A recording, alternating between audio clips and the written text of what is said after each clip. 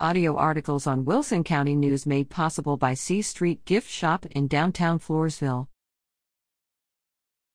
Judge sentences Amador Guerrero to 8 years on evasion charge.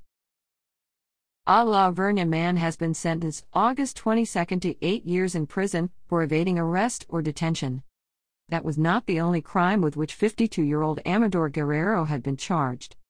He also faced a burglary charge after allegedly entering a home in October 2020 without its owner's consent and attempting to steal a safe. A year later, he was charged with causing bodily injury to a woman with whom he had a dating relationship after allegedly forcing rings off her fingers. Because Guerrero had missed a number of court appearances, a judgment nisi, which serves as an arrest warrant, was issued. When La Vernia Police Sergeant Daryl Collins attempted to detain Guerrero at the end of October 2021, he fled in his pickup truck, according to 81st Judicial District Attorney Audrey Louie. The evidence showed that, once Guerrero, turned into a closed gate, he then fled on foot and had to be physically subdued by 3 officers, she said. Guerrero pleaded not guilty to evading arrest August 28, but a jury quickly found him guilty of this charge.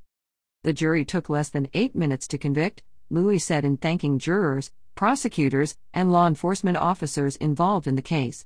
Their prompt verdict shows that some defendants refuse to accept responsibility for their actions, and it has to be spoon-fed to them by a jury of their peers. Judge Jennifer Dillingham of the 81st Judicial District considered the evidence of the other 2 crimes in determining Guerrero's 8-year sentence. She also ordered Guerrero to pay court costs and reimbursement fees. However, those other charges were dismissed.